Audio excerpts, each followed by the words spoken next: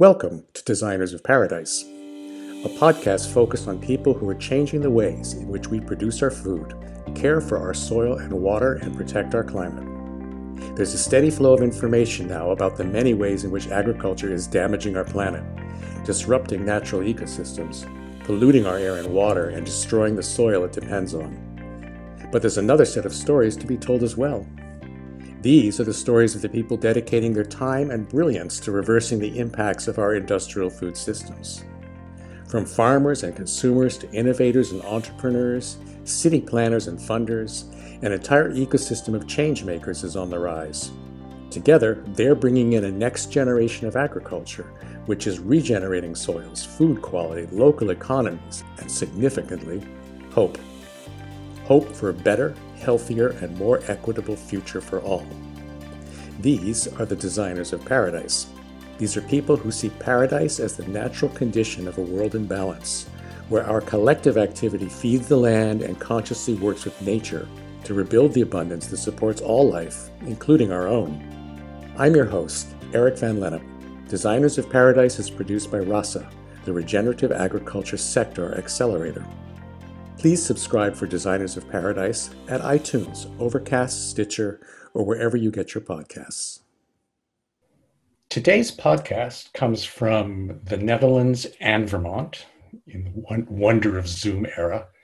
I'm speaking today with a good friend, colleague, and altogether, all-around inspirational person, Judith Schwartz, who is both a journalist and a follower of ecological restoration movement. I kind of consider her an activist in her journalism. She has recently released a new book, The Reindeer Chronicles, with Chelsea Green Publishers in Vermont. And this basically chronicles somewhere around 10 years or a year of writing, or however you want to say it, Judith, of investigation and tapping into some of the movement around the world. So very excited to be speaking with you this day, your morning, my afternoon. Welcome. Great. Thanks for inviting me.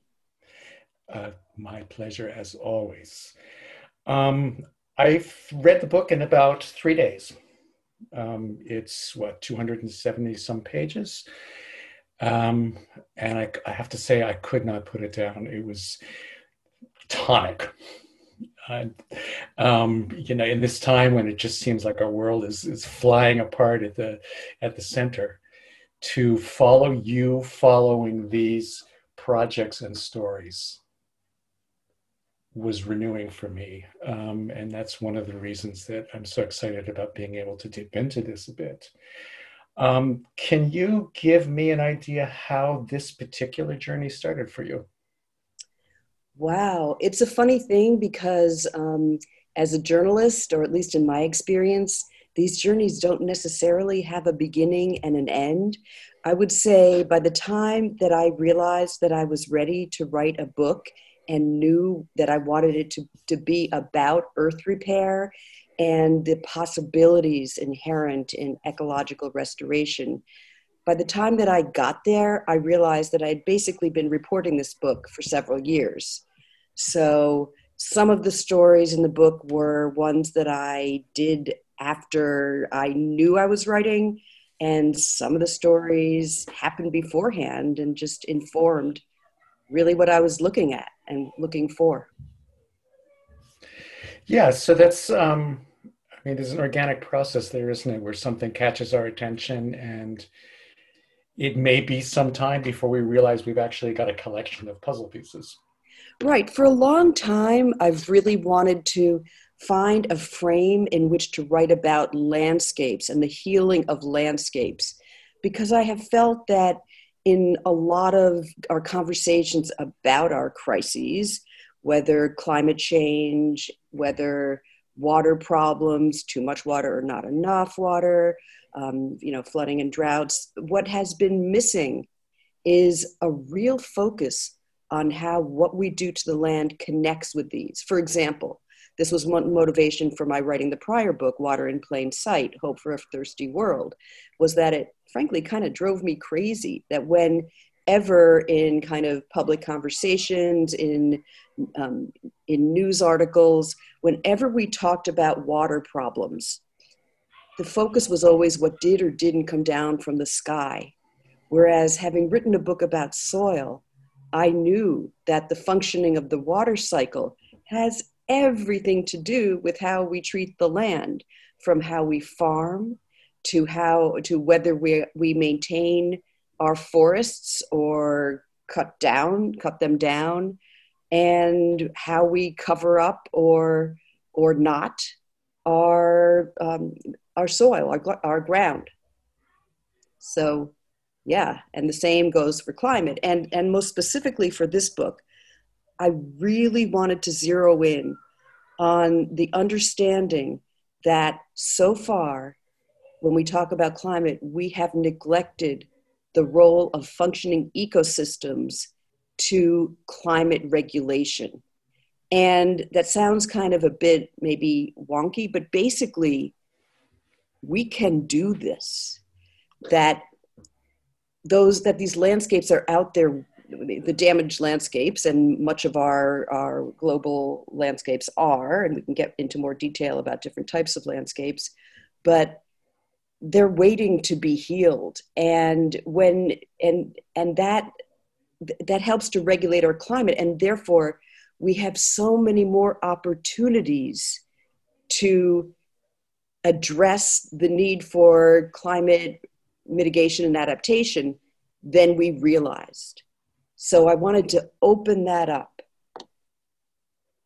You know, that's one of the things that really kept me turning the pages a couple weekends ago when I read it, was that this conversation that we are having globally has been reduced to carbon dioxide emissions and reductions. And one of the things I found so inspiring and hope-filling, hope-generating about the stories that you shared is the way in which recovery of soil and soil moisture and rain cycles are connected, and what a profound impact they actually have on climate. So what this does for me is two really interesting things, and I think useful. One is it enables me to step outside or maybe beyond the debate around CO2 specifically, which is very, very divisive, as we know. And despite research having gone into it for over 50 years, it still seems to be evading consensus to a damaging degree. But the other thing is that it puts it directly back into our hands in terms of our ability. As you say, we can do this. This isn't even that stretch that says, well, you need to really look at your lifestyle and reduce all your energy consumption. And of course we do. And of course we waste a lot of energy. And of course there's a lot of energy footprints and you know, chains of production, et cetera, that can be changed, dropped, improved, et cetera. That's not saying that's not happening, but that puts it at a remove. So whether it's consuming, making choices about energy, which is still coming mostly from somewhere else for most people. There's not that many of us who can put a panel or a windmill on an apartment we might have a unit in, for instance. I mean, that's a lot of people in the world. But we can all contribute to a garden. We can all take part in that chain of production at a much closer and more immediate kind of level of relationships where we're buying organic, for instance. And for many people, it goes beyond that, as you detail in some of these efforts and some of these movements, where people are actually choosing to go spend time in critical areas and actually bring back the landscape, bring back the watershed, bring back the forests. So I think that's, That's incredibly encouraging. It's incredibly encouraging. It gets me out of looking at things and just saying, look, they're impossible, or we're up against political forces that are too huge, and puts it back into our hands, literally. Absolutely. That's certainly an intent of this book, is to invite people in, because people want to be part of solutions. And the way that we framed all these policy debates always kind of leaves people feeling kind of disaffected, and as you say, helpless. Yeah. So, and of course, what we're talking about, and let's get into some of the stories, and I'd love to hear what resonated most with you, is we are talking about energy. We're talking about energy in the most basic sense of the solar energy that comes from the sun, beams down on our planet, hits our home, comes down and brings energy to the ground right outside where we live, and the roads we walk on, and everything else. And the question is, how do we make the most use of that energy? And as the field of permaculture talks about it, that enables us to create abundance. So that's also an important aspect of the book that many people that I interviewed talked about, is looking at what we have, our landscapes, etc., from a stance of abundance rather than scarcity. And, I think, a lot of this, it involves various forms of regenerative agriculture.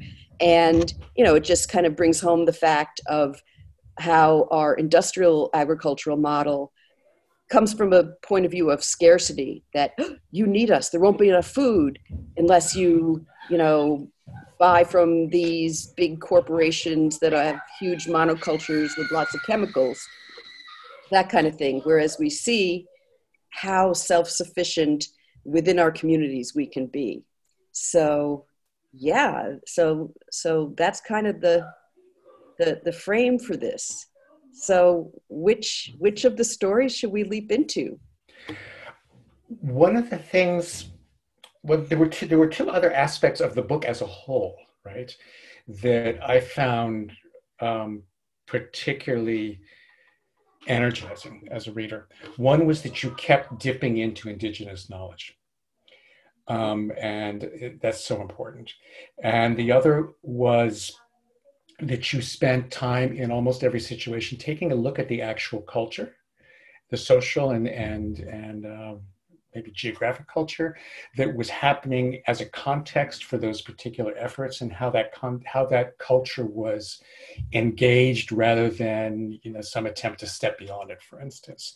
So one of the stories that for me really brought that up was the actual Reindeer Chronicles. It was the time you spent in Norway, and looking at the way in which those elements intersected, and also bringing us to to awareness that the kind of ongoing colonial appropriation of natural resources from original peoples is still an issue. Yeah, that was kind of mind-blowing for me. Okay, so yeah, and then so the basic gist of this story, the tension of the story. So I went to Norway in 2017. I was invited to speak at a symposium at an art museum, which was kind of cool, about indigenous knowledge. And it was something like, I think it was called Indigenous Knowledge, the Practice of Sustainability. Anyway, I don't think I have that right. But so, and the reason it was in Trondheim, which is about a third of the way up north into Norway, which made me see just how, when I looked at the map, just because that felt really far north. And then I realized just how much more of this country and of Scandinavia there was further north than that. It was kind of, really interesting to grapple with that. So, so I spoke about the global ecology of grazing. And with that, I had done a lot of research on cattle and other ruminants like sheep and goats and how they function on the landscape, but reindeer were new to me. So I did some research, and as I had expected, it wasn't what I expected. So here's the thing, that there's so much misunderstanding about how animals act upon our landscapes. So, and again, I think that we in this culture, we tend to think of land as kind of static. So we have like land, and then these animals kind of sitting on it and consuming from it, and, putting wastes on it, and all the problems that are seen from that lens. However, it all depends on how the animals are managed, because we do know that many of our landscapes, I know most about grassland ecosystems, which represent about a third of the world's land. So those lands, like what we're talking in the US, the prairie, in Eurasia, the steppes, the savanna in Africa, all these different types of landscapes, they co-evolved with grazing animals. So that's been a really powerful understanding to see not only how landscapes work, but how we can help to heal them by bringing that dynamic back into action in a way that supports the growth of soil and biodiversity and all of that. And one huge tool that we have to do that is holistic management, holistic planned grazing. So, but my point is that there are often a misunderstanding about animals on the landscape. So in Norway, the government has said that, and claims that that there are too many reindeer for the fragile tundra landscape. Okay, so I kind of had a sense of that as I started to research this. What I found was how the reindeer are helpful, beneficial to this particular landscape. So I'll give you two examples. Let's take summer grazing. As you know, that these are areas that for long parts of the year are covered in snow and ice. In the summer, when there's not the snow cover, there are lots of shrubs and trees that are cropping up as the polar regions are warming at a faster rate than other parts of the world. So the reason that this is significant is that the native heath is a lighter color, so it reflects heat. It does not absorb the heat. So it keeps the land somewhat cool, or at least it minimizes the warming. Whereas the shrubs and small trees have a low albedo or reflectivity. So they create warming in the landscape. The thing about the reindeer in summer grazing is that they are browsing. So they are managing the growth of those, let's say, for shortcut, warming plants. In the wintertime, on snow, the reindeer, which are moved across the land in these large herds, many herders moving their animals together, they are pressing down the snowpack. And you think, oh no, that's a bad thing because we want that beautiful, pristine, nice white snow. But actually, the snowpack has an insulating effect. So by pressing down the snowpack, they are making it cooler. They are keeping the coolness, so that slows down or stops the melting of the permafrost. And there's a father and son research team in Russia, the Zimovs, who run a research station called Pleistocene Park in Siberia. And their goal is to bring back the mammoth steppe ecosystem. And because we don't have any mammoths around, they're using the kind of the closest analogs, muskox, they have moose, they have cattle that are, or kind of relatives of cattle that are of that native to that landscape. they did an experiment and they found that in winter grazing, the areas that were grazed stayed 30 degrees centigrade colder than areas that weren't grazed. And that's kind of a lot. So anyway, the point is that the Norwegian government has it wrong. And they don't want to hear it. What they want to do is have the herders cull their herds. So when I got there to the country in 2017, there was a lot of kind of a buzz about this particular law case where this then 23-year-old Sami herder challenged the Norwegian government and said, no, I'm not going to cull my herd. First of all, a young herder has not accumulated a lot of animals. So like if you're taking away a percentage of their animals, then they don't have enough to sustain themselves. So he felt very strongly that by making it impossible for young herders to do this work that people in their culture have been doing for thousands of years, that's basically stopping the practice. Because if young Sami can't do this, well then who can? Then the older generation's just going to die out, and then this culture of herding will be no more. So he won a couple of cases, and then the Norwegian government kept appealing, and ultimately he lost. But that happened after I was there. But no, it is very distressing. And one reason that this case became so well known is that the herder, Jovseth Antesara, his sister is an internationally known conceptual artist, and her work is extraordinary. When you talk about the pplit of indigenous people today in the context of a modern government, just her work just says it right out. She has one piece which is a pile of 200 reindeer skulls with a Norwegian flag on top.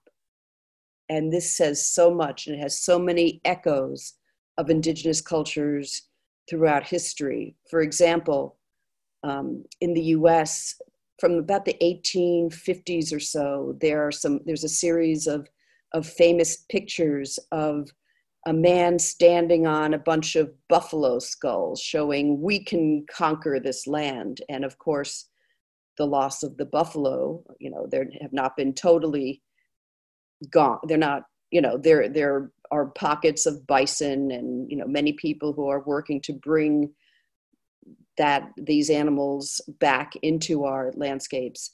But it was extremely painful for the many different tribes and peoples who depended on that. That's in the case of the bison, it was intentional, it was genocide. Yeah. That was the economy of the native people of North America. Many of them, the majority, was because the buffalo covered pretty much from the Great Basin, all the way to the Appalachians. Right. It was also the spiritual. As well. It was cultural. It was food supply. It was their economy. Something else about the Sami is that I don't remember now because I read this quite some time ago, but I believe it might have been Sweden and not Norway, although I would need to double check that. So of course the Sami live in a region they call Sapmi, S-A-P-M-I. And that covers the the Arctic coast of northern Norway, Sweden, Finland, and even into Russia, an area called the Kola Peninsula. And because they have to deal with the national governments in each area, their treatment varies, right? As a friend of mine who was also an author and a poet, Anishinaabe guy from Manitoba in Canada, used to say, hey, we didn't cross the border crossed us. And so that's what's happened with the Sami. In Sweden, what the government did was they just decided, hey, everybody should be allowed to raise reindeer if they want. And they started giving licenses out to people further in the central area of Sweden. So outside of the current Arctic range of the herds.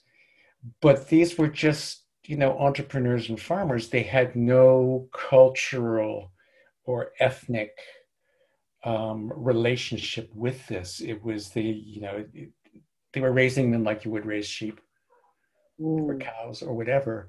Mm-hmm. And that total of the reindeer herd for the nation was counted without any kind of respect to traditional versus more industrial. And wow. because of that, the Sami lost out.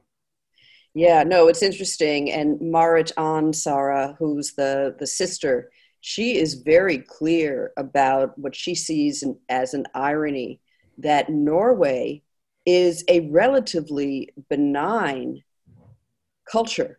For example, that there is the Sami parliament, okay? They're the only country. In fact, that was why this conference was in Trondheim. It was it was to mark the 100th anniversary of a very important meeting between the Norwegians and the Sami people.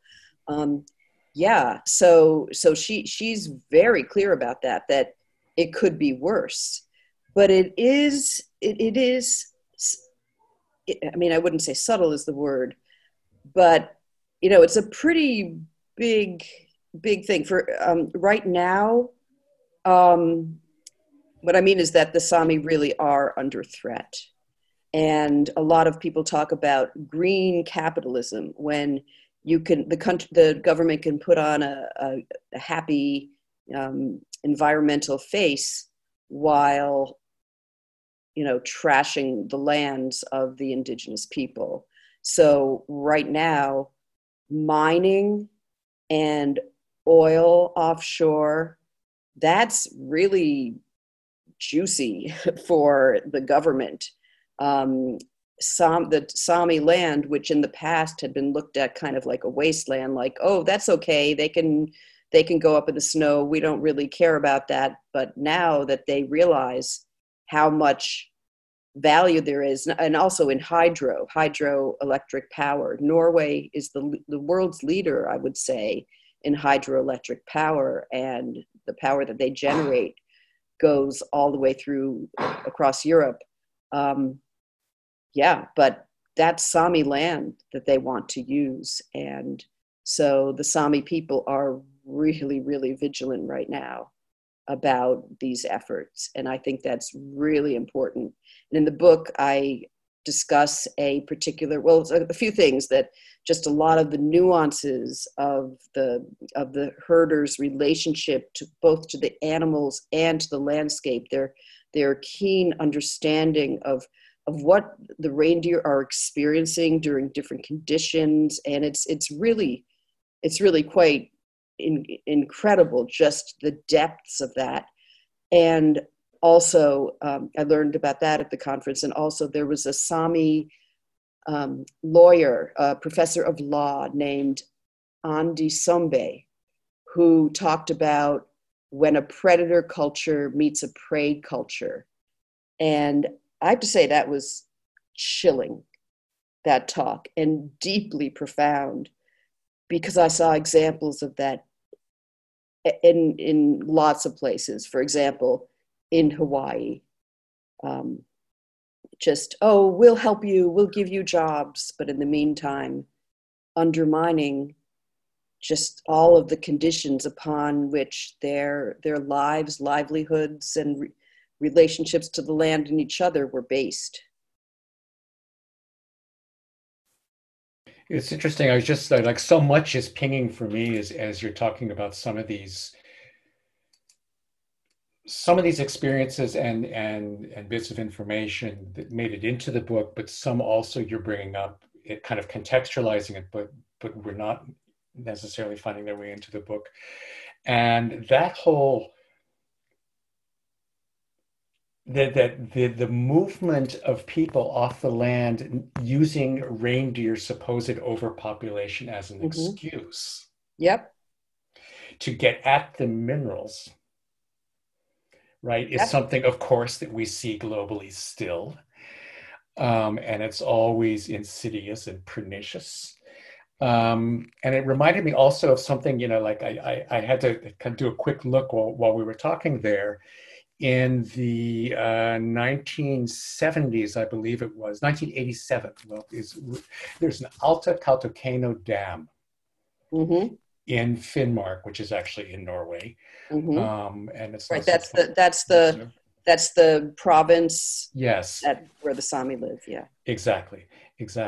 And there was years and years of standoff with Sami and Southern Norwegians coming together and trying to prevent these dams from being built.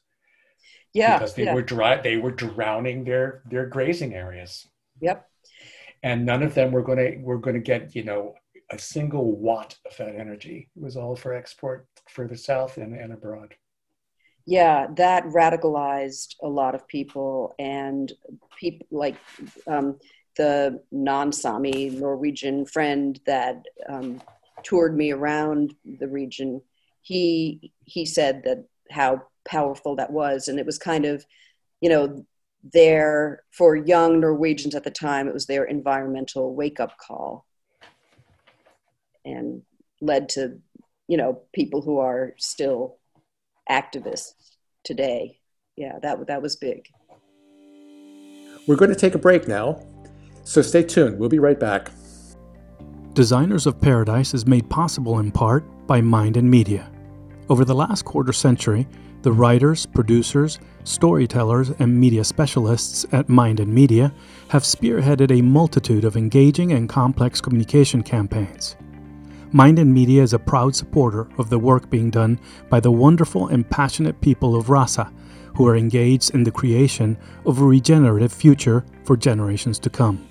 Find out more about Mind and Media at mindandmedia.com. That's MINDANDMEDIA.com. And now, back to Designers of Paradise and host Eric Van Lennep. Welcome back to Designers of Paradise, where we are speaking today with regenerative soil practitioner and activist, author, and journalist Judith Schwartz about her recent book, The Reindeer Chronicles.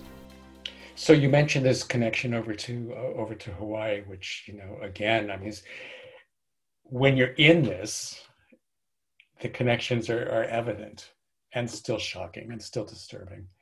But if you're not in it, like, how many people listening to this even understand or have heard about the fact that Hawaii is still in a process of land claims by the native Hawaiian people?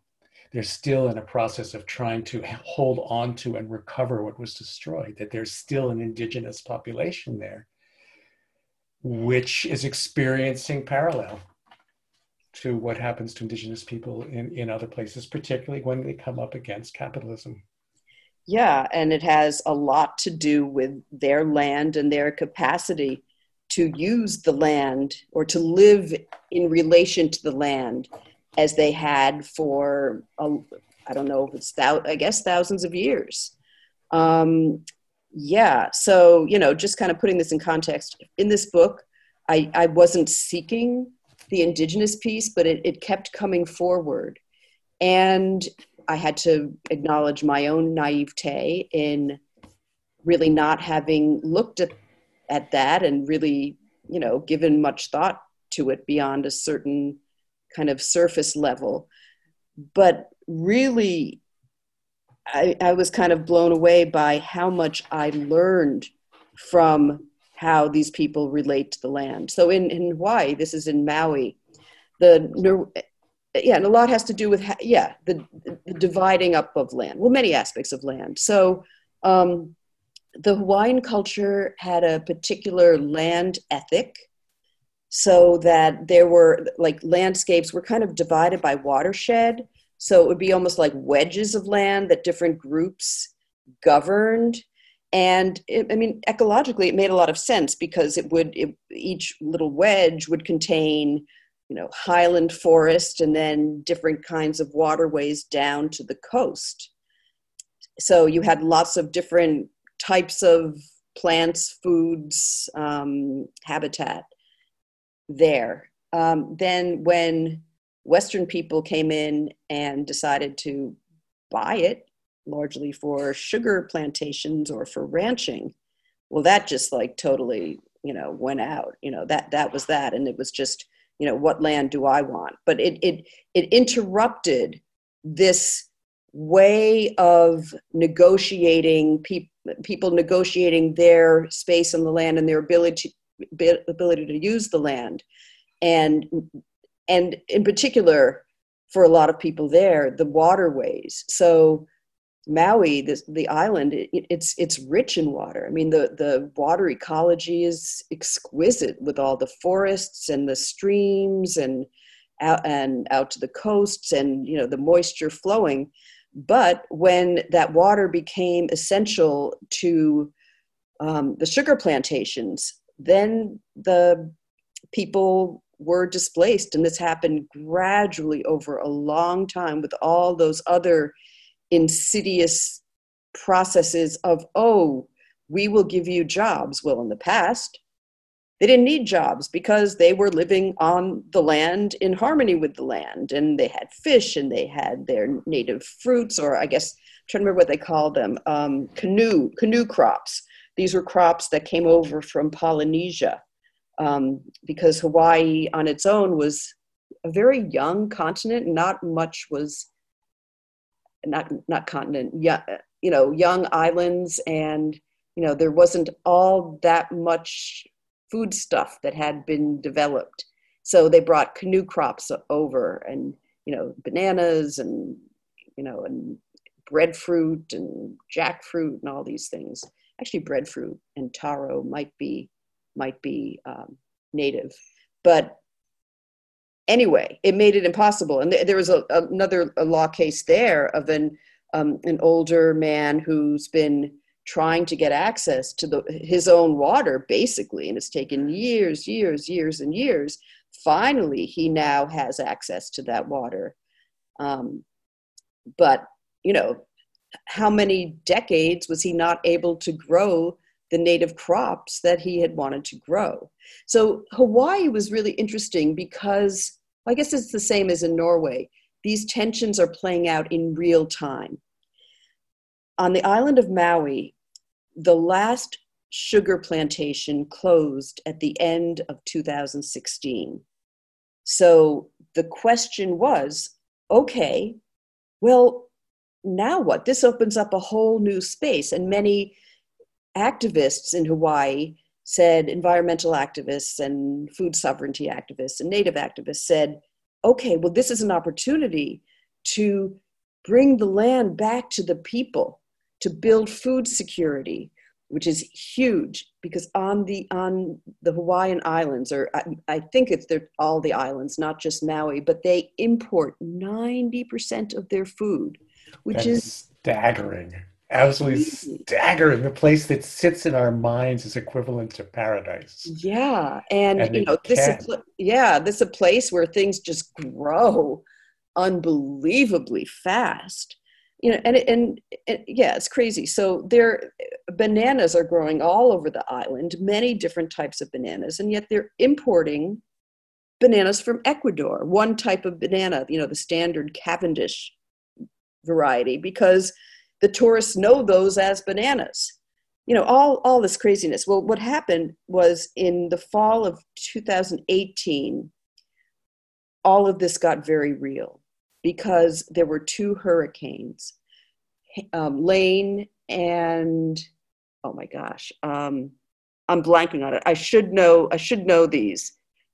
Because Lane and Olivia, I'm chuckling to myself because the people I was staying with, they had two cats that were born around that time and named them after the hurricane. So I should know those names. Yeah. So these hurricanes kind of edged the island, but it stopped the barges that brought all of their goods to the island. So these barges, because of the real intense weather, they were just kind of circling. They weren't able to land, and people were seeing, oh, the grocery shelves are getting kind of, threadbare. And so the local people said, we don't want to do this. We don't want to be stuck without food when we can grow our own, and we will all be healthier, and we will be embracing the traditions of the local people and all of this. So that's been a goal. And it's kind of painful, kind of how it's been playing out. Not that the goals aren't still there, and there are a lot of really, really wonderful efforts. But it didn't go as planned because a big chunk of that land that was the sugar plantation was bought by a kind of one of these corporations that sort of pulled together, funded by pension funds, in this case, a Canadian pension fund, and people with big talk, although the money people had been behind some land grabs, controversial land water grabs in California in the almond industry, kind of, there was a lot of winking, nodding going on here. And, it's a company called Mahi Pono, and the first guy who was their farm manager seemed to get it. He said, no, we want more butterflies and insects and biodiversity. We don't want chemicals. He was fascinated by some of the different types of agroforestry that are going on there, syntropic agroforestry. I can explain that. Just really ways of making, of planting that allow for the most rapid return of biodiversity and kind of the quickest path towards ecological succession, meaning that you're helping the land mature to be its most productive with the most kind of high level plants. So you have plants that are easier to get a toehold in the landscape that set the stage for those higher order plants. I met one indigenous Hawaiian who calls it polyforestry, kind of a play on the biodiversity aspect, poly as opposed to mono, polyculture as opposed to monoculture, and also play on the Polynesian roots of his people. And yeah, his work was incredible because you'd see he was working quarter acre by quarter acre. He works at a land restoration project called Hokonui. And he, like I said, quarter acre by quarter acre. And you look at this area of lush forest, and it just looks beautiful, and it's producing lots of different crops. And it was only about 15 months old. I'll just say one more thing about him. Koa Hewa Hewa is his name. Koa is a native tree. That he talks about family planting. He talks about how, if you just plant put one tree in on its own, it's like a teenager with no family to, help him or her.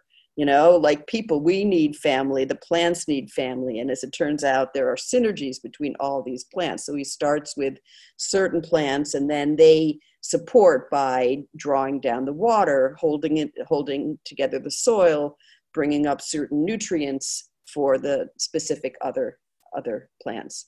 But anyway, the first guy that came in from Mahi Pono, had all these good ideas, and then, you turn around and he's gone, and they're planting potatoes there. And then this really got me. 2019, the summer, they had fires in the former sugar lands. They basically let that land lay fallow. And so the grasses, all the stalks dried out. And in Hawaii, I mean, it's unbelievable. I mean, this is a place that there are areas that get 300 inches of rain a year on those islands, you know? Yeah, well, what we learn is that human activity can degrade any landscape. And what we saw in the other side of the island, there's a part of the island, now I'm forgetting what it's called, but they talk about it as the dry side of the island. And I think everybody thinks, oh, that's just the way it has always been. But no, that had lots of forest. And it happened to be trees that the Chinese liked for building. Sandalwood, that's what it was, the sandalwood forests. And those were chopped down. And now that area is as dry, seasonally dry as any place in the north of Africa. I mean, it's contained, but yeah, that we can degrade those landscapes, but we can also rebuild those landscapes. And that's what's so important. Once we really focus on the function of landscapes, how they work. I'm watching our clock at the same time as I'm falling into your stories. And there's a tension there, right? Because I could listen forever. But let's segue, if we can, to some of your experience in Spain, and particularly the bits of the journey and the learnings with Professor Millán from Valencia. Yeah. Because he talked about some really, I think, super important stuff around the relationship to land changes and land degradation and rain patterns. Yeah, so Millán is a brilliant scientist of many stripes. I don't even know how many degrees he has and how many, he's an atmospheric physicist, he's an engineer, he's a climatologist. He's also invented a lot of things, including, actually, the things that when you walk through the metal detectors at the airport. He invented that. So anyway, he's a brilliant guy, and he's also been around for a while, and so he's seen not only changes in the landscape, but also observed how the scientific community talks about things. So he's long been an advocate of looking at land climate dynamics and feels that has been left out of the picture. And he has many theories as to why. So he has been studying this area of land, what's been going on near him. Basically, in around the 1980s, 90s, people realized at the scientific institutes that the patterns were changing, that there were several summers where the regular rains weren't occurring. And he started to study why. And he found that there was a direct connection between basically the loss of trees and vegetation from building over the marshes at the edge of the Mediterranean in Spain, north of Valencia on the coast. So building over the marshes, the cutting down of trees, and building over just the soil, all over the vegetation and the summer rain. So there used to be rains that would come regularly every summer afternoon, and he would talk about how the day would heat up, and then you could watch the clouds move in, and then you'd get kind of a nice, he called them a storm, but they sounded kind of pleasant. Then you'd get, a nice rain for like an hour or so, then it would clear, the air would feel fresh, but the farmers had the rain for their crops, and the air was nice, and everyone could go on. I mean, it was just the way things were. And then those haven't been happening anymore, with lots of implications. So, I mean, to look at it really simply, what he found is that as we know, like most of our rain comes from plants. The transpiration, the release of moisture from plants. Okay, that's been documented, like 90% of our rain comes from the cycling of moisture driven by plants. And his research showed that the moisture generated from the Mediterranean was not sufficient to create a rainfall. It needed the transpiration from those plants, the plants that no longer were transpiring because the marshes were covered up, the trees were cut down, the grasses were built over. So so that's kind of important. But what's inspiring about his work is that he believes that we can reinstate the rain. I mean, he says, by planting and reforesting in one region, it may mean that 75 kilometers away, you get more moisture. It's not like you just plant trees and you have the rain you want. There are all these dynamics of how the moisture moves and interacts with the moisture from the Mediterranean and the warmth of the Mediterranean and all these different factors. But I just think that's really, really powerful to see what agency we have rather than rueing the loss, as of course we may do, but not stopping there, but to say, how does nature want to function in this context? How did it work before? And how can we recreate the conditions in which it had functioned previously? So in Spain, and towards the end of your book, you made, I think, possibly the strongest focus on I mean, there was a theme that ran through the book, but it kind of came together for me, and maybe it's because I lived there for a while and I had personal communication with some of these projects. But you were looking at the ecosystem restoration camp concept, and you toured a specific camp and talked to a lot of the campers in southern Spain. And had a look and had some very, very interesting perspectives to share from those people around the dilemma and the angst that the youngest generations are understandably experiencing as they kind of look forward to a really unknown but seemingly degraded future compared to what the generation before had been able to enjoy. Can you talk a little bit about those elements? And Sure. And specifically, I'm thinking about the way in which being able to have a focus and to build a community of practice around ecological restoration is so empowering. Right.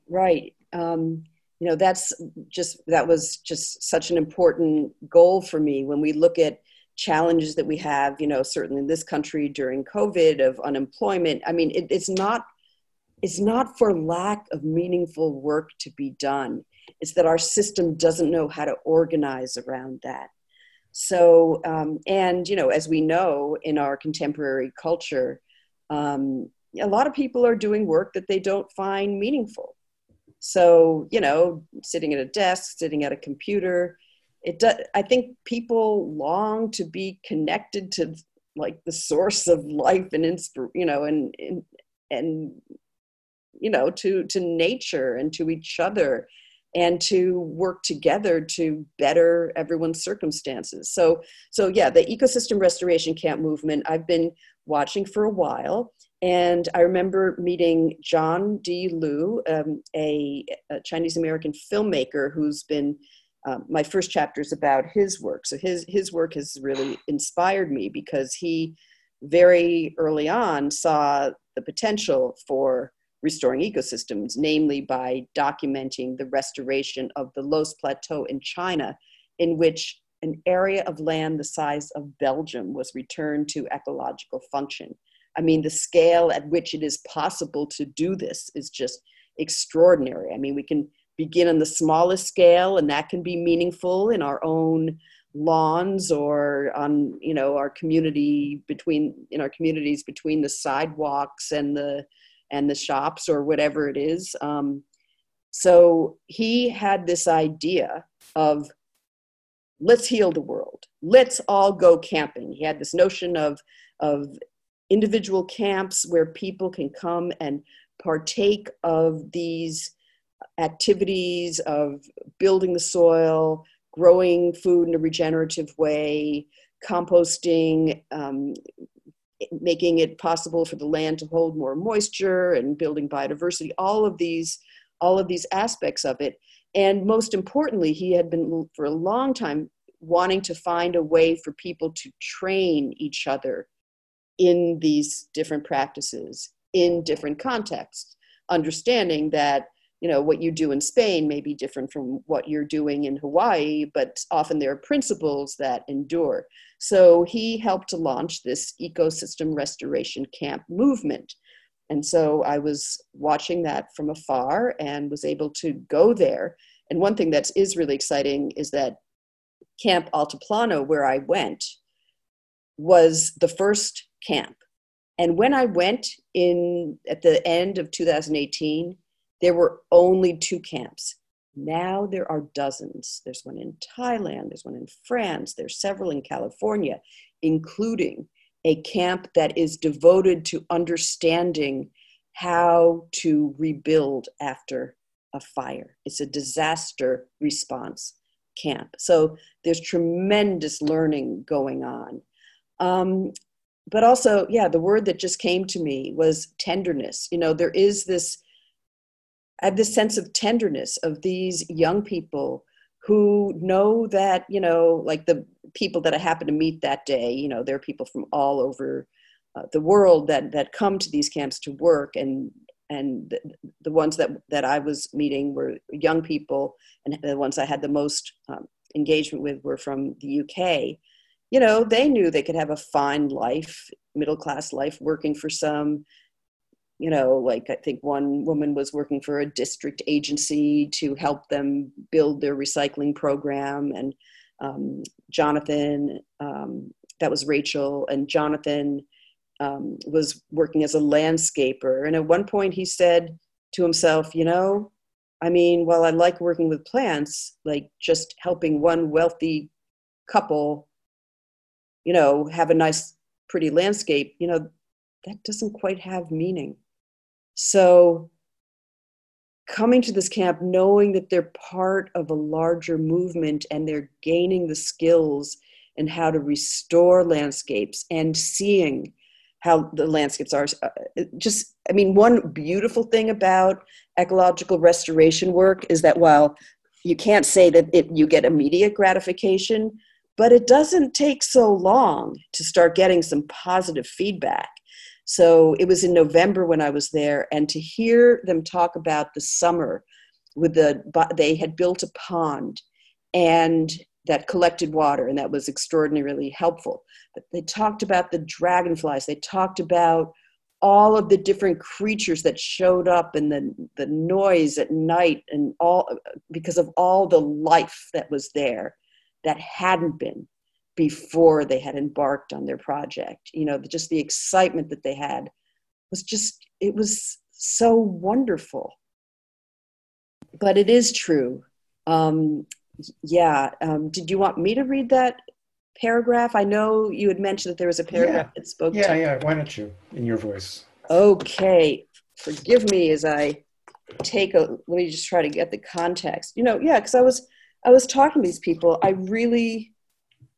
I was so excited for them.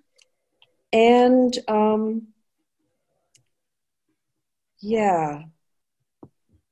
okay. Oh, Eric, I think I need a little bit of help from you. Let me see. I think I've got it open to the page. Here. Yeah, it's definitely on page 213, and it's talking about kind of the hope and Gotcha. what you felt from the young people. Okay.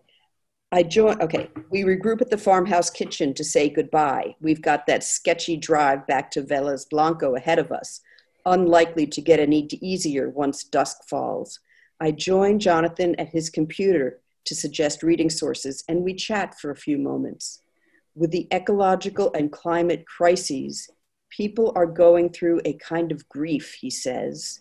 We've all gone through periods of huge depression for what's going on. He says that Camp Altiplano and efforts like it can provide hope, community, and a sense of meaning that may be absent in other realms, particularly those in which the reality of crisis is denied, and that taking action is an antidote to depression. I feel a new kind of grief, not for myself, but for today's youth, those sensitive to nature and who never had the chance to take forests, birds, and insects for granted the way I was able to. This entire cohort and those to follow are deprived of the incalculable solace of predictable seasons, the transition from, say, winter to spring, so defined and familiar you know it in your bones.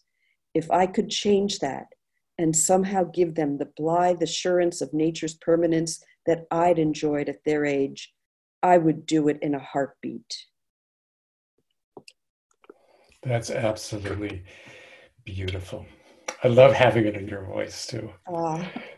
I think we're basically at time, so we'll have to wrap it up here. The book, The Reindeer Chronicles, is out now in the United States. I'll put a link to the publisher on the page with the podcast. And I understand it's being released in the UK and Europe. Is it either this month or in October? I think it's in October. Okay, so European listeners, UK listeners, have a look for that. I know that Chelsea Green does have partners, distribution partners on this side of the pond, as they say. Yes. And once again, Judith, I really, really appreciate you having the time for this. And I really appreciate you taking the time to write that book. Oh, my goodness. Well, thank you so much. I mean, if it connects with readers, it's more than worth it. Absolutely. It will, I'm sure. Okay, take care. Thank you. And bye for now. Bye. Thank you for listening to Designers of Paradise. I'm your host, Eric Van Lennep. Join me next week as we bring you another eye-opening interview with the people who are revolutionizing the way we produce our food. Indeed, the people on the front lines of designing paradise. Designers of Paradise is produced by RASA, the Regenerative Agriculture Sector Accelerator. To learn more, go to www.rasa.ag. That's www.rasa.ag.